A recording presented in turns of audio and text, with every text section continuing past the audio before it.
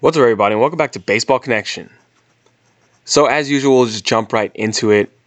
We saw some great action yesterday, and I think one of the headlines that kind of caught everyone's eye was the Chapman versus Chapman showdown in New York, where Aroldis Chapman was facing Matt Chapman at the end of the game there in the ninth inning. And I'm going to spare you guys the pun. I was going to say Chapman won, but Aroldis Chapman won this battle, striking out Matt Chapman on what was actually the fastest pitch we have seen in the major leagues this year, 103.4 miles per hour. Fastball on the outer third, and Matt Chapman whiffs at it. That's the hardest pitch we've seen in the MLB this season. And, he was throwing the ball really well. He earned that save. But, yeah, we've seen Aroldis do this before. It's good to know that he still has it, that he can still reach back and go into the low triple digits. It's crazy. This dude's been doing it for 10 years, 10, 11 years now, and yeah, it's pretty ridiculous. But never an easy at bat against him. And the Yankees got a 7-5 victory over Oakland. Obviously, a much needed win for the Yankees, because that division is going to get away from them if they don't get on a streak. Honestly, and the A's had been winning against everyone, so slowing down the A's was also huge here because that's a hot team out there in the AL West. But you saw home runs from Gio Urshela and Gary Sanchez. Gio Urshela had a weird at bat in the second inning, actually painful one, where he had a broken bat and a splinter landed in his eye. So he was easily thrown out at first on the back end of a double play.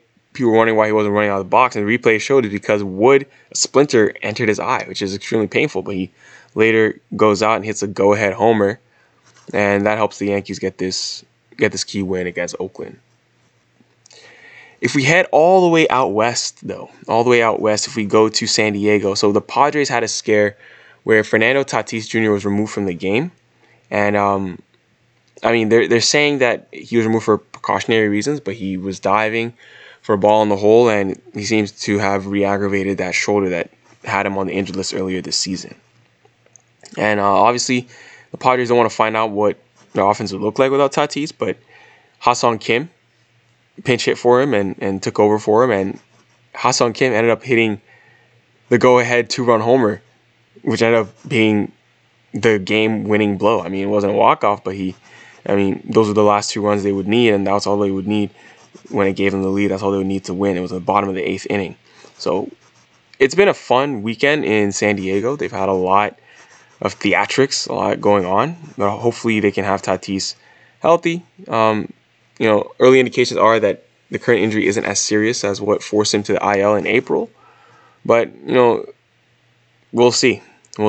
But good dramatics there with Ha-Seong Kim hitting that home run. And then we head to Arizona, where the Dodgers play the D-backs, and every time the Dodgers play in Arizona, it's like a home game on the road. It's crazy.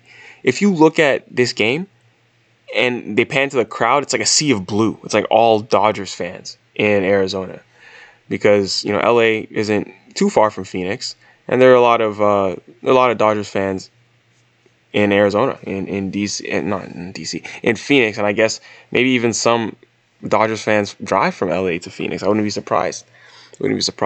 But Walker Buehler was on the mound, and through the first part of this season, he's been the best and most consistent starter in that rotation, in Dodgers rotation.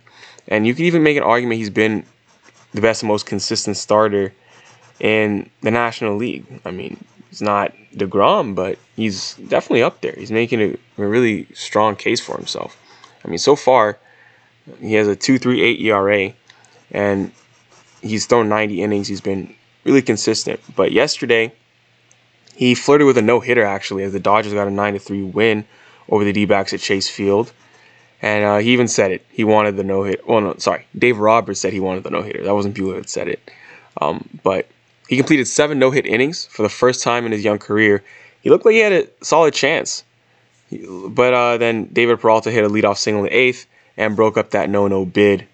And that was the end of the no-hit bid. But, offensively, he got plenty of run support 2-run homers from Will Smith, Chris Taylor.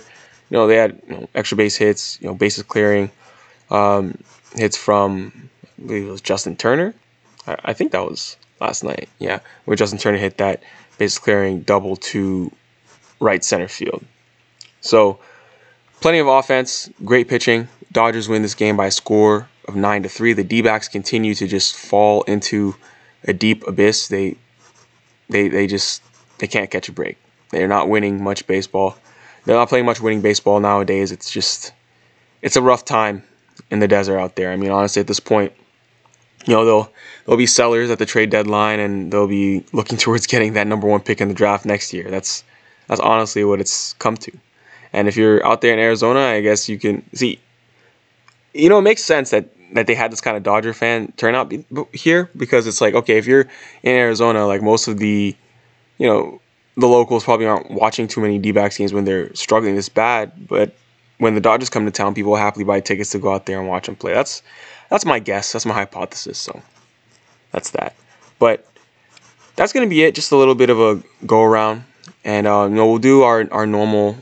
Tomorrow we'll do a full breakdown as all these weekend series come to a close, and we'll do a wrap up. So enjoy today's games. And if you enjoyed this episode, please share it with someone who would be interested, and we'll see you next time on Baseball Connection.